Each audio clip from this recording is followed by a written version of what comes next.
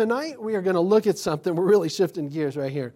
And I may have to do this in 2 messages. Revelation 17 is I just debated on how to do this. Is such a huge issue in the chapter. When you just read it for the first time, you're like, what? You can see some things in there, but you might not see what the connection is. But Revelation 17 is a controversial chapter, and it's one of the hard. And I'm not alone in saying this. It's sometimes one of the hardest chapter to peg down as far as, okay, what is it talking about? And I'll just say, probably there's a number of verses in Revelation that I don't think anybody has down, because in the process of time it becomes more clear. C.I. Scofield, he wrote a Scofield Bible 100 years ago, he even said, and he understood a lot, he goes, as time progresses, people will understand the book of Revelation more. Basically what he said, and it's true. But I think that what we will see in Revelation 17, you'll start to get the gist of what this is. Again, a lot of what you see is a future thing in Revelation 17, but the thing in that chapter, I think, is in existence right now. That being this whore, this Babylon, I think is in existence now. It's just going to be expanded more in the future. So anyways, this is a tough chapter. Whenever you read the Bible, at least as a Bible teacher, you try to do 3 things. You have to peg down 3 things to kind of complete the deal. What does it really say? Like, read the Bible before you preach it. What does it mean, and how does it apply? And I took time working it in, what it says, and what it means has been a lot of labor.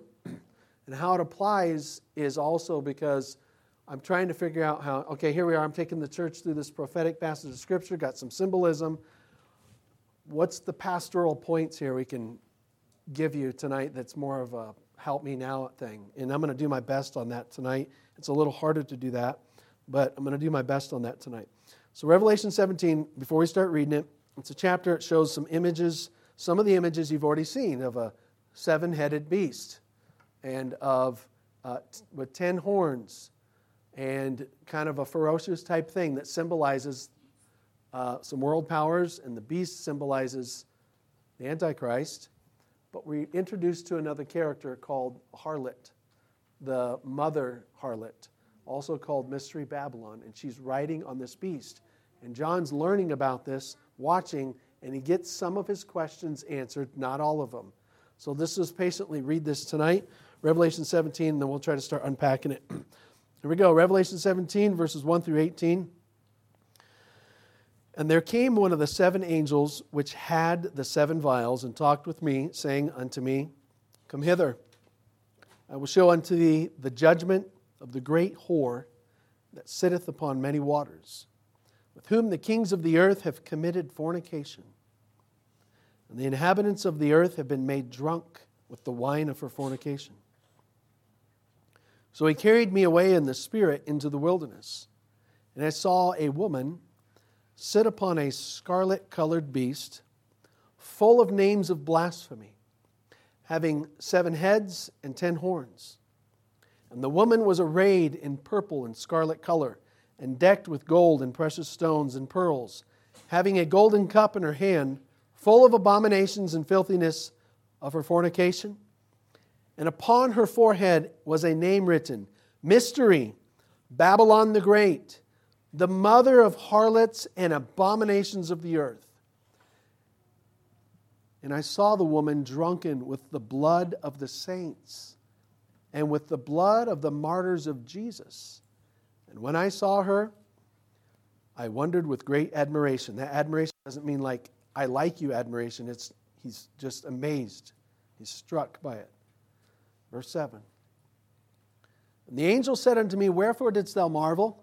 I will tell thee the mystery of the woman, and of the beast that carrieth her, which hath the 7 heads and 10 horns.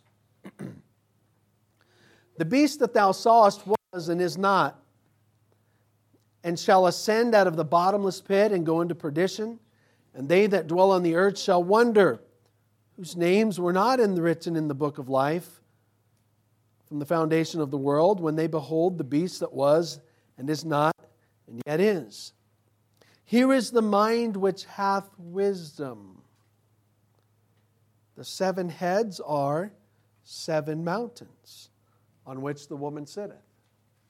And there are 7 kings. 5 are fallen, and 1 is, and the other is not yet come. And when he cometh, he must continue a short space. And the beast that was and is not, even he is the 8th, and is of the 7, and goeth into perdition. And the 10 horns which thou sawest are 10 kings, which have received no kingdom as yet, but receive power as kings 1 hour with the beast. These have one mind, and shall give their power and strength unto the beast. These shall make war with the Lamb, and the Lamb shall overcome them. For he is Lord of lords and King of kings, and they that are with him are called and chosen and faithful.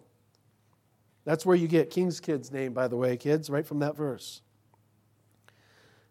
And he saith unto me, the waters which thou sawest, where the whore sitteth, are peoples and multitudes and nations and tongues. And the 10 horns which thou sawest upon the beast, these shall hate the whore, and shall make her desolate and naked, and shall eat her flesh and burn her with fire.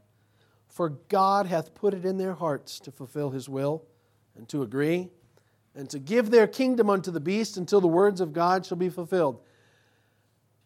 And the woman which thou sawest is that great city which reigneth over the kings of the earth.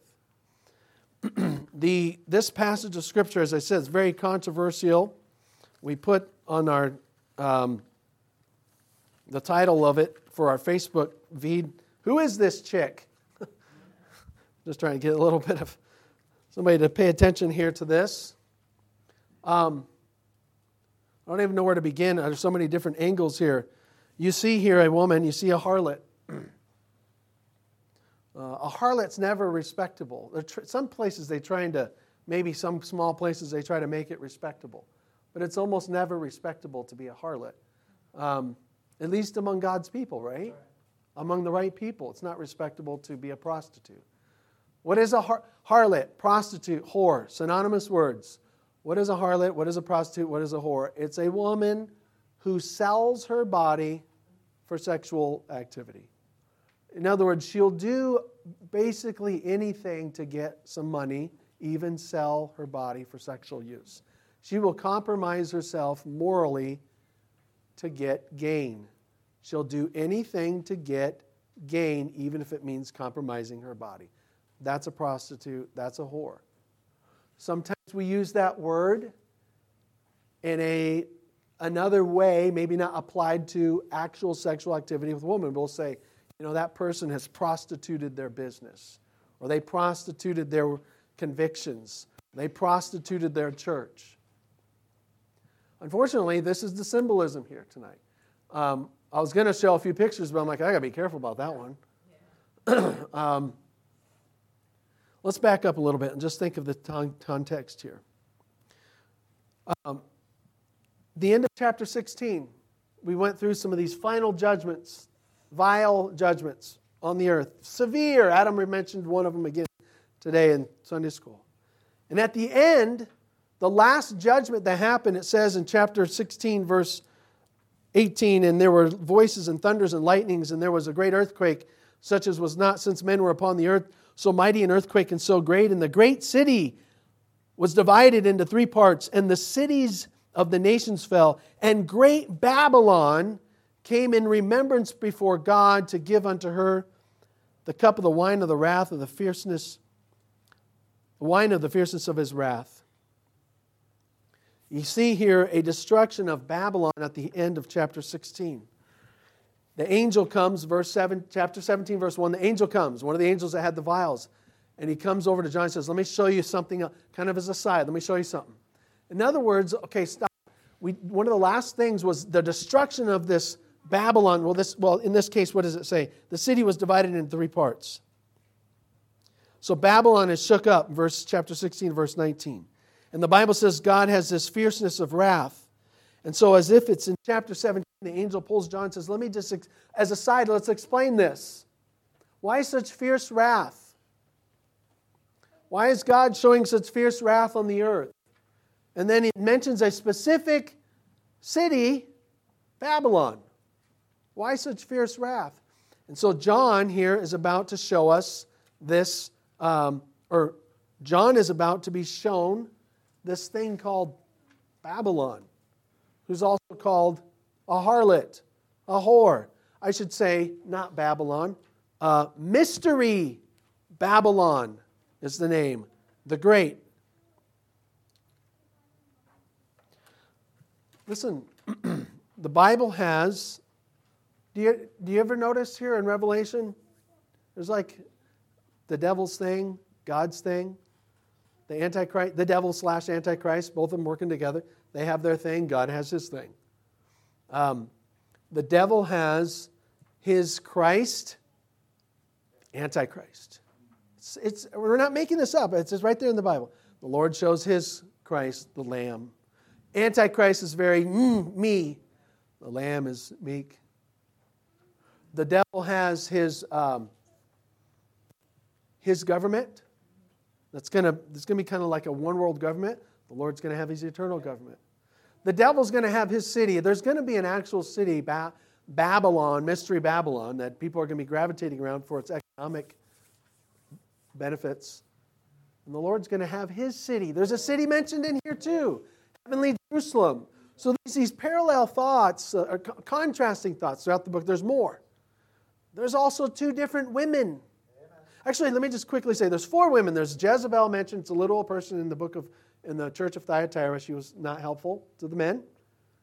Then there's this woman called, we would identify as Israel. She's clothed with the sun, has 12 stars about her head. She's standing on the moon. It's symbolizing Israel as a nation and vulnerable to the attacks of Satan. There's that woman. So there's those 2 women. But then it's like right at the end of the book, you see clearly 2 distinct female personalities. Now, when I say women, it's not an actual independent individual women. It's called a woman who symbolizes a greater thing. Who's the good one? Who's the pleasant one? In the next few chapters we'll learn about. The bride of Christ. The Lamb's wife. It's very clear there. We're not like finding some weird thing in Scripture and making some more of it than it ought to be. It's the bride, the bride of Christ. Who is that? That's us. It's us. You know, that is, I believe it's anybody saved after Jesus came is part of the bride. Okay, that's kind of my take on it. Anybody gets saved, they're part of the bride. And so he's going to collect her. He's going to prepare a place for her. And her place is even called, look, the bride, even her house is called the bride. And a beautiful place is going to be. So, and we'll have a marriage supper of the Lamb. I believe that's going to take place during the tribulation. I think it's going to happen at that time while things are going on down low. We're going to have the marriage supper. But there's Jesus' bride. Jesus and his bride. And now we see another personality. You have another woman, not a bride, a whore. And the beast is associated with her. Antichrist has his whore. And so does the world, if we're going to stay with all the words of Scripture. And Jesus has his bride. And often in prophetic Scripture, listen to this. I'm trying to help us because I don't want to just tell you, I'm trying to give you reasons to accept what I'm saying as an interpretation. I'm trying to give you Bible reasons. Often when a woman is mentioned in Scripture in the context of a prophet saying something like using a woman as a sample, it's usually in a religious sense, in the idea of worship and fidelity to God or infidelity to God. So when, again, Jeremiah, Isaiah, Ezekiel, some of those prophets, when they say, Israel was like and he'll use a symbolism of a woman, that was been forsaken and God took her and cared for her and all this. Usually the idea of a woman used symbolically in Scripture, it has the idea of trying to convey the idea of worship and fidelity or infidelity. So we're going to meet a woman here, and she's called a harlot. I'm going to just say, I'm trying to give a big picture here. So we just read about it. Judgment, look at the end of verse 1. I will come hither, I will show unto thee the judgment of the great whore that sitteth upon many waters. Now I'm trying to give you something else by way of overview. What happened in this chapter? If you paid attention in chapter 17, what happened to her? I know we read a lot of crazy stuff. What happened to her? Did she go out on a honeymoon? She was destroyed. And it's specifically by who? In this chapter. It says 10 kings. They got tired of her. There's a reason that's a prophetic thing. So whoever this chick is gets destroyed by these 10 nations. Like, we're done with this whore. That's how it works with whores. They're used and they're thrown away. And that's what happens to her. We're going to find out who she is. I think she's a religious organization. But she gets destroyed. But then you read chapter 18. Have you ever read chapter 18? Like, how come we're reading about this Babylon again? If you read chapter 18, you don't have to do it now. It talks about Babylon again, but it talks about products and, commerce and everybody loving it. It's great. And there's kind of like some witchcraft in there too. Everybody loves it. And then they get all sad when God destroys it. Oh, my stuff is destroyed. I can't go there anymore. It's like, wait a minute. There's two Babylons.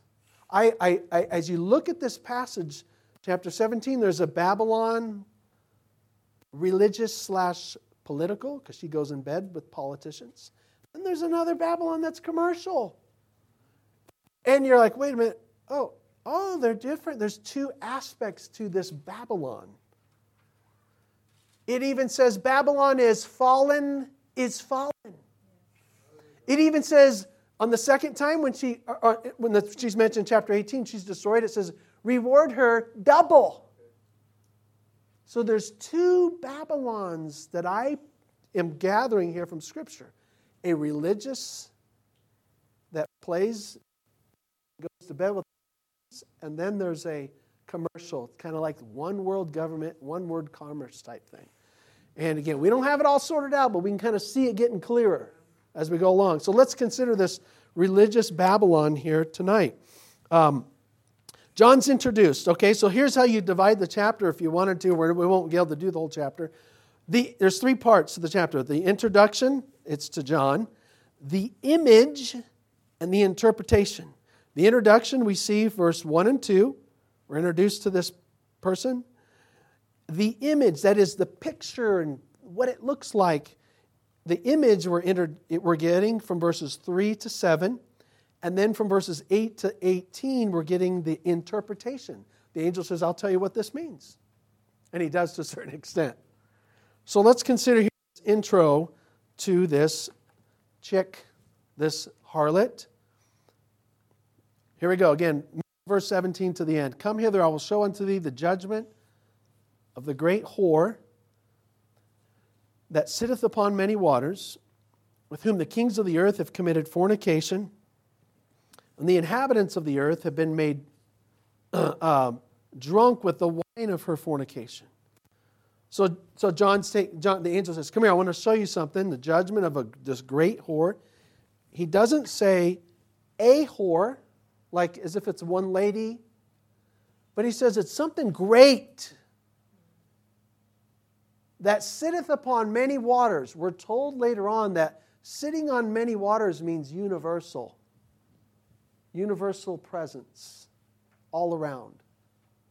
So I'm going to show you this. And so a couple little observations of this introduction. She sits on many waters. We just said that.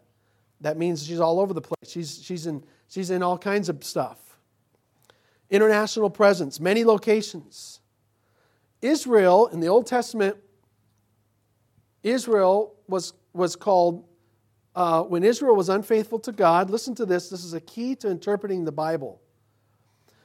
This part, I meant to say what I'm going to say now earlier. In the Old Testament, there came times, what is Israel? Israel's a nation. Israel's a group of worshipers. Israel had a temple, right? Okay? When Israel was unfaithful to God, through the prophets, I can show you passages, Isaiah, Jeremiah, Ezekiel. Those prophets called her, you playing the harlot. You're playing the harlot. And he was talking about It happened morally to the people. But religiously, he said, you're playing the harlot with stocks and wood and stones. This sounds so weird, doesn't it? They're saying, like, you're going off and being unfaithful to me by bowing down to these graven images and worshiping and doing these strange rituals. You're being unfaithful. You're playing the harlot. So, listen to this thing. Harlotry and whoredom is symbolic of spiritual infidelity to God. Okay, that is an established thing in the Bible. So if we understand that, when it's mentioned again, harlotry, whoredom, we can think, oh, wait a minute, what was that last time? Oh, when Israel was unfaithful to God by way of idols and not worshiping the true God and rituals and immorality went along with the spiritual immorality. Oh, so then when we're here about a great harlot, we can already have a few, again, let the Bible interpret it. We can already have a few ideas like, so this must pertain to some kind of idolatry. This must pertain to some kind of unfaithful kind of a religion. This must pertain to some kind of departure from truth into other stuff. Yeah, that's exactly what you'll see. He says, I'm going to show you the judgment of the great harlot that sitteth upon many waters. She's worldwide. Then notice the kings of the earth. It says, with whom the kings of the earth, look at verse 2, have committed fornication. I know some of this is, you're like, man, maybe some of the kids are like, Pastor, what is he talking about tonight? Just do your best tonight. What this is saying here is that this religious entity, this woman, is seen as in bed with politicians to get, she getting what she wants, they get what they want. And it's not right. Did you know some churches, I'll just go ahead and say this, throughout history, I say churches, religious organizations that kind of get cozy with government and state, it's never good. When our founders said, we want freedom of religion, and then Thomas Jefferson said in some statement, and liberals misused this, separation of church and state, they're saying, let the church do its thing and not the state mess with it. That's what they're saying, and let them not be wedded together. Did you know, even in this country, there were certain states, I know I'm going off on a tangent, but this matters to our understanding of the faith. Even in this country, did you know there were actual, Maryland and one of the Carolinas wanted to have, the Church of England, which was what is it when it comes to America? It's called the Episcopalian. They wanted to have state churches. There may have been more Protestant type, but they wanted, that is, the religion and the state, and they're together, and you leverage you put if they're not going to that state church, there's consequence, and the state comes down on it. What? No. We need to keep God's worship and the politicians separate. We don't need to, we as Christians respect the state, we respect government, but we're not going to be like, let's marry. And you know what? Let's make a law to force people to come to church and force people to tithe. No way. And I'm not going to tell you, you can put your nose in history. Baptists were the ones who championed saying, let every religion come and no state church. Baptists, Roger Williams, John Leland. Baptists with a B were the type of people that said, no, we don't want to do that. Rhode Island it's not this way anymore, but it was a Baptist type place. And they said, we wouldn't sign the early amendments because not until we have freedom of religion. Thomas Jefferson used to like to visit Baptist churches because he was confused with how their government worked. And so what you have here, I'm kind of detracting a little bit, but I want you to know there's a mindset, there's a Bible mindset that comes from the New Testament that's seen often in Baptists. We're not the only groups, but it's seen primarily a lot of times in Baptists that says, look, state and church, and they should not marry. But there's other groups throughout history that said, let's marry them. Catholicism, Greek Orthodox, Lutheranism. I'm not saying they're like that in this country, but in other places they were married to the state. And when they get married to the state, it just gets ugly. So here's this lady. So John said, this woman, the angel says, look at them. I'm going to show you this. She's in bed with kings, and she's all over the place. She's compromising herself. And it says, all the inhabitants of the earth, look at this at the end, have been made drunk with the wine of her fornication. Now, What that means is it somehow, here's I'll try to describe it the best I can. All the inhabitants of the earth, she fornicates with kings, she gets rich, then she's able to perpetrate her influence upon the masses all around the world. They taste of her, they drink of her, they get drunk with the wine of her fornication, they get drunk on whatever this religious group is teaching, and that puts them in a stupor. They lose their sobriety and they do foolish things. That's what happens when you get drunk. He said that they get drunk at the wine of her fornication. Okay, so John's like, well, who is this? This is really weird. First century guy. All right, that's his introduction. Let's move now to the image. Now we get specific things that are seen here. The image. We see an image. I'll show you. There's 4 things of an image. We see an image of her carrier. Somebody's carrying her. We see an image of her coverings. That is her external features. We see an image of her called names. And then we see an image of her consumption. She's a drinker too. Let's just look at those tonight, and then I'll try to wrap it up after that with some other practical thoughts. Okay, so he wants to show him. Look at verse 3. So he carried me away in the Spirit into the wilderness. It's kind of an isolated place. What did John see? I saw a woman sit upon a scarlet-colored beast, full of names of blasphemy, having 7 heads and 7 horns. Okay, so first we're not focusing on the woman. She's in the wilderness. She's sitting on this beast. The first focus is the beast, her carrier. Let's notice something about the carrier of this woman. Again, you got to imagine in your mind, because these things have meaning here. This beast, sit upon the beast. She's depending on this creature, scarlet-colored beast. We'll later learn that this is the Antichrist and his kingdom. Scarlet color. I told you, I think I had the dark red tie today. Scarlet is actually like a bright red from this word right here.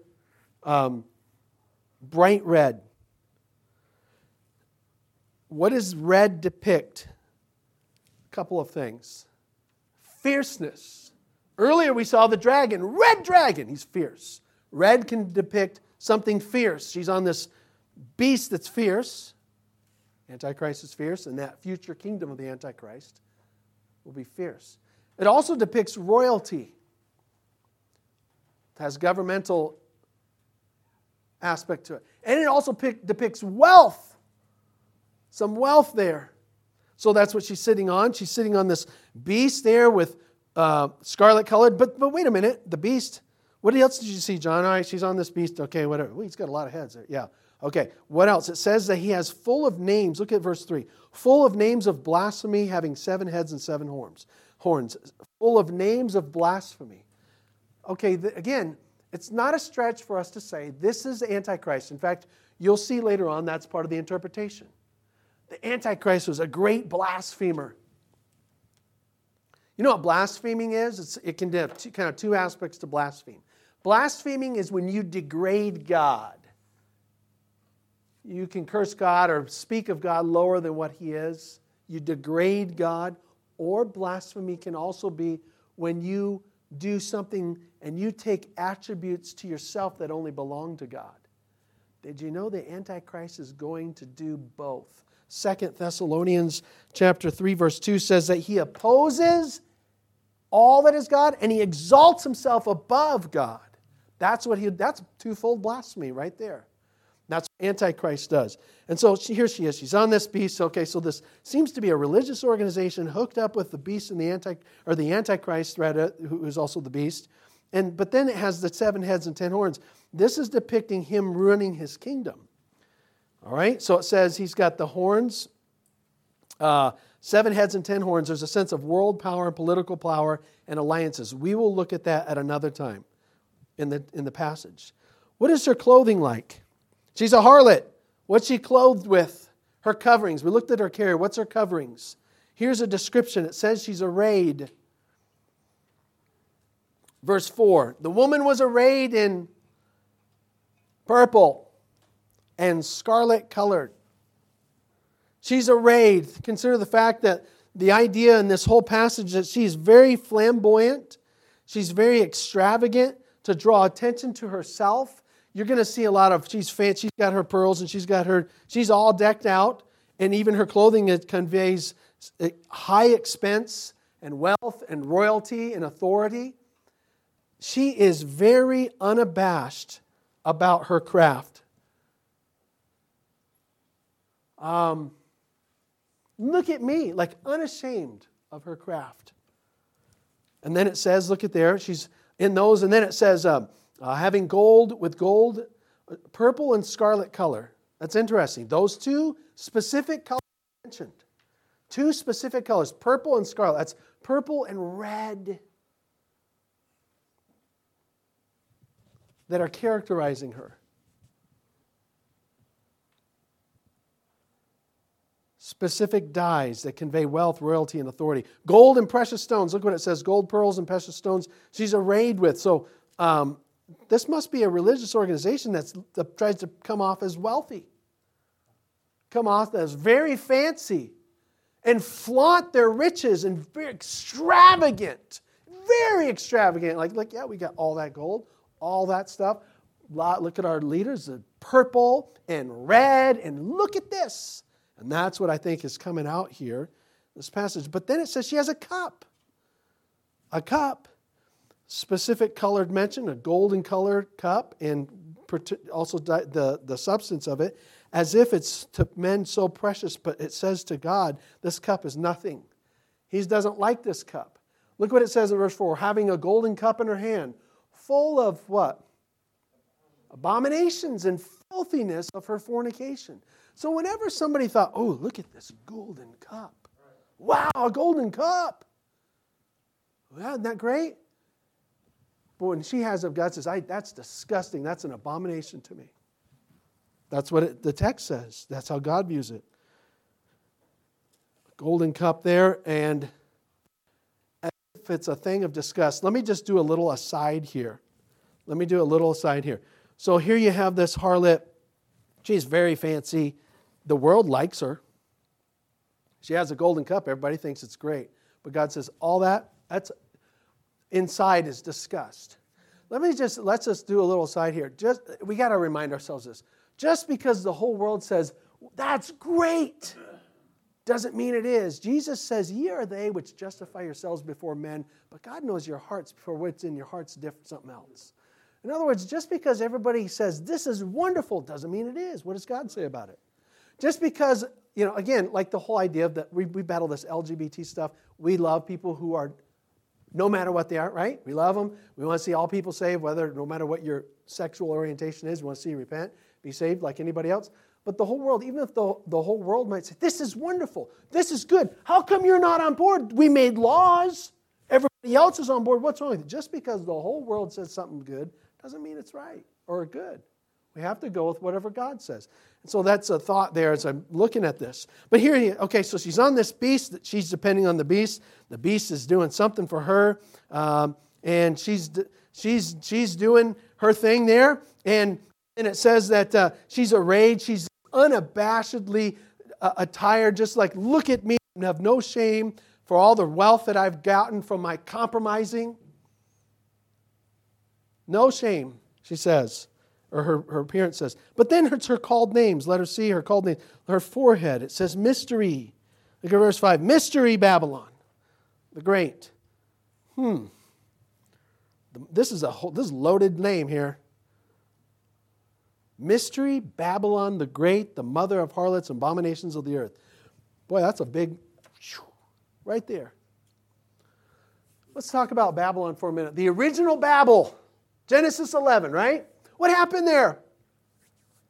Genesis 11, what happened? They got off the ark earlier and everybody's supposed to scatter, go and multiply and have dominion over the earth. And what happened? A lot of them said, nah, we're going to hang out here. We're going to just kind of coalesce together. We're going to see what humanity can do when we together. There's nothing we can't do. It's kind of the very humanistic mentality. We know what God said, but we're going to do this. And Nimrod, a mighty hunter, was probably stirring up this thing. he may have been a kind of a type of Antichrist in that sense of just, yeah, let's build this city. And actually one of his cities was Babel. Help build Babel. And we're going to build this tower, and we're basically ignoring God. We're just going to unite. And God says, I'm going to go down there and just kind of confuse them all. And let's going to split them up. And that's how the languages came, and consequently, eventually, our racial distinctions came because of that. So, but Babel, here's the thing about Babel. Babel was the first place of organized religion against God. Now, that's clear in the Bible. Babylon is the first place of... Now, Cain had a false idea about God. He thought he could merit with God, okay? That's a false...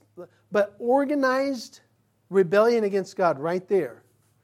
And God says, Now, the Bible says that there's other people who did studies and history of other things that went on, the worship of the sun and the mother-child worship. And I'm not going to get into all that because I have to dig so much into history. I don't want to just only preach history. I'm trying to stay close to the Bible tonight. But there was a beginning of a rebellion against God, a rebellious religion. So here you have Mystery Babylon. By the way, years later, so that was Babel. Years later, you have Babylon, the developing country, the world power with Nebuchadnezzar. That was an anti-God pagan place, even though I think Nebuchadnezzar got saved later. That was an anti-God pagan place. Godless things being done there. And godless ceremonies and things like that. And so here we okay, so in the future, I know you're like, man, this is a lot of stuff tonight. Here you have this woman. She's called Mystery Babylon. In other words, there's still this element of this rebellious religion against God. This rebellious religion against God. The mother of harlots. Wow. The mother of harlots. That means a harlot, again, will sell themselves for gain. So she's also teaching her groups to sell themselves for gain. Do anything to get rich. And then it says this. She is the mother. Look at verse 5. Whoever this woman is, this religious, rebellious entity is, she's called Mystery Babylon. And she said, and it says that she is the mother of harlots and abominations of the earth. Abominations. That is, she produces and protects so many abominable things. So many fornicators, so many sodomizers, so many adulterers, so many of, and she produces them, she protects them. I'm going to mother them. And I'm going to guard them and keep them safe. That's who she is. And then this last observation here, she was not only had a carrier, a covering, and called names, but look at her consumption. So look at verse 6. I saw the woman drunken with the blood of the saints and with the blood of the martyrs of Jesus. And when I saw her, I wondered with great admiration. Admiration, again, it means like, what is this? What is she? She's drunken. So John sees this, whoa. And John was like, what is it? Again, John's first century. There wasn't a lot of, what major alternate Christian religion, any alternate religion was there?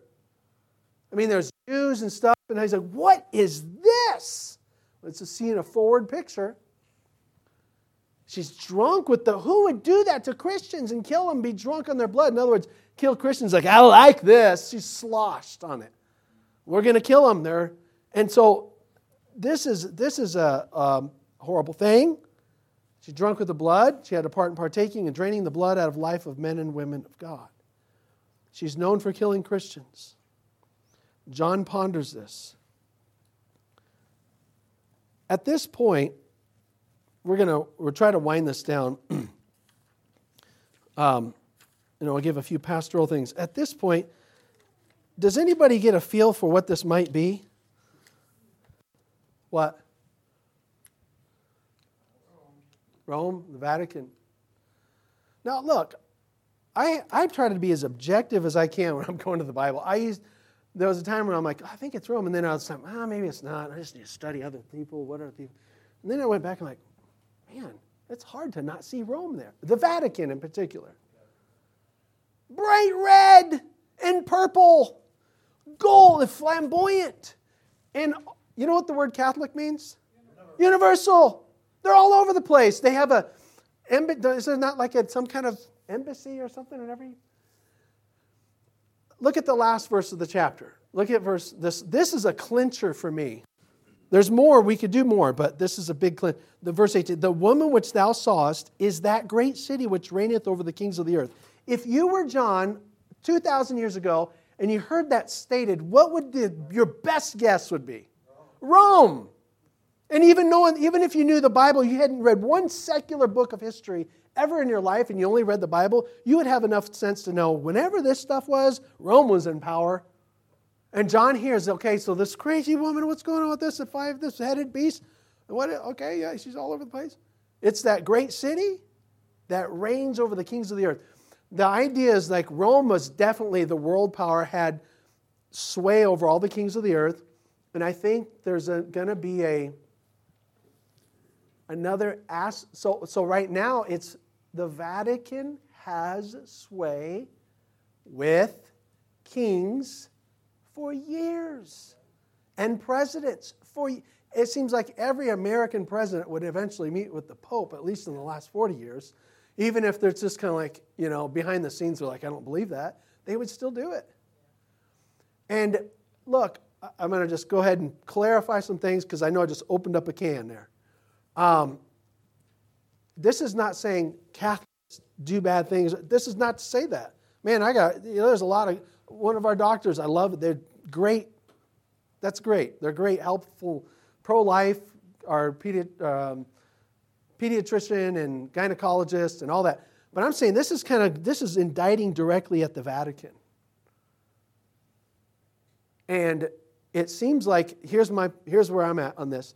If this is not the Catholic Church right here, then whatever the Catholic Church is now looks like her daughter. And I don't know where the mother is. Did you get that? Because whoever she is, she has daughters. And if we look at the Catholic Church and we haven't compared all the points of comparison here. If we look at the Catholic Church, like, man, if it's not her there, then the Catholic Church the Vatican in particular, must be the daughter of this, but I think it's the mother. So this is amazing here. And all right, so let's do this. All right, here's the deal. I'm trying to find a way to wrap this up in a pastoral way. All right, false church, true church. Let's just say this. For us, we are Royal View Baptist Church. We're not perfect. We're not perfect. But let's remember, as we progress in our days ahead and years ahead, as we see different kinds of crazy types of Christianity and everything, let's remember true Christianity and false Christianity contrast. True Christianity, we want to be that, is like a bride. Her affections are on a man to come. False Christianity, listen to this, is like a harlot. Her affections are on what all the other men around her want. Do you know a lot of the crazy ecumenical type churches, you know what they're focused on? What do you like? What do you like? What do you want? What do you want? They care about what men want in a church. True Christianity, a true church, it ain't perfect. But what does our bridegroom want? What does he want? That's a true Christianity. We want to be that kind of bride. What does Jesus say about it? All right, that's what we want to be, because this is definitely a harlot we meet here. True Christianity, number 2, goes everywhere with its message unchanged. False Christianity has a message, but you'll just adjust it and change it and bring in some of what are your strange superstitions? We can work that into our doctrine too. Did you know there's some churches, and even Catholicism, Catholicism is a little different taste in Dominican Republic as it is in Rome, as it is in Africa, it has, you know what, they'll envelop the crazy pagan superstitions and work them in and bring it back out and have a taste of Catholicism still. True Christianity keeps its message the same, it's timeless. A false Christianity, which can go beyond, we're not trying to just pick on Catholics, go beyond that, adapts and changes and is a chameleon. All right. Okay. So many other points. How about this? Number 3, we'll close on this, these points, these pastoral points. Let's remember as a church that true Christianity, number 3, is less concerned about costly apparel and costly things and more concerned about clothing people with the righteousness of Christ. Listen, I would love to have a nice, good quality church building and church stuff, but I think there comes a point where this is too much. This is too elaborate. It's too fancy. Even, I'm really, even when we have church services, we need to have things decently in order and all that and have nice stuff. I like that. But I don't want to get too overly formal, too fancy, too like that. And also the idea of we don't want to be materialistic in that sense. And we don't want to be, we want to be more concerned about clothing people with the righteousness of Jesus Christ than just costly apparel. We want to be more concerned about eternal riches, heavenly riches, than earthly riches. It so happens that probably the American Protestant church, even Baptist church, is probably pretty wealthy in this country. But so what? That doesn't mean anything. What matters is how much spiritual power do we have? Probably not as much as some of the groups in the Philippines or China that nobody knows about. True Christianity is more concerned with eternal riches, clothing people with the righteousness of Jesus Christ. False Christianity, listen to this, false Christianity relentlessly pursues earthly wealth over spiritual health. Sometimes people go, they are in it for the money. They are in it for the luxury. And we're just going to have to wind this down. There's so much more. But this is like, so John sees this. He sees this massive, unfaithful entity that has been unfaithful to God, and he sees it hooking up with this world leader and causing a lot of problems. And the world leader and the 10 kings like, we're done with you. They kill her. And that's what happens in the future. So for us as a church, let's remember it's okay that we don't seem mainstream. You know what I'm saying? I mean, as far as what all the other religions doing. We don't want to be mean. We don't want to be, immoral. We don't want to be illegal. We don't want to be thefts. We don't want, be cheating. And we don't want to have crimes in churches or our type of churches. We don't have stuff like that.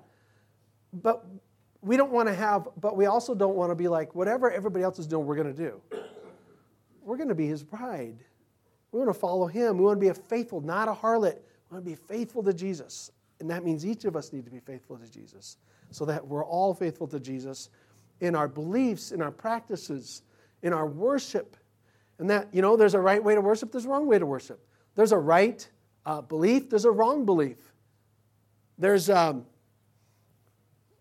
one person I should constantly adore and love above all, and there's many more that I just need to keep down here. Sometimes we might be in a Baptist church and be unfaithful to the Lord because we love all kinds of other things and Jesus is just kind of down here. So let's just conclude with the thought that we need to be a faithful bride to the Lord as a church and as individuals. We'll probe into this next week. I do want to just do my responsibility and lead us through this, to be aware of it.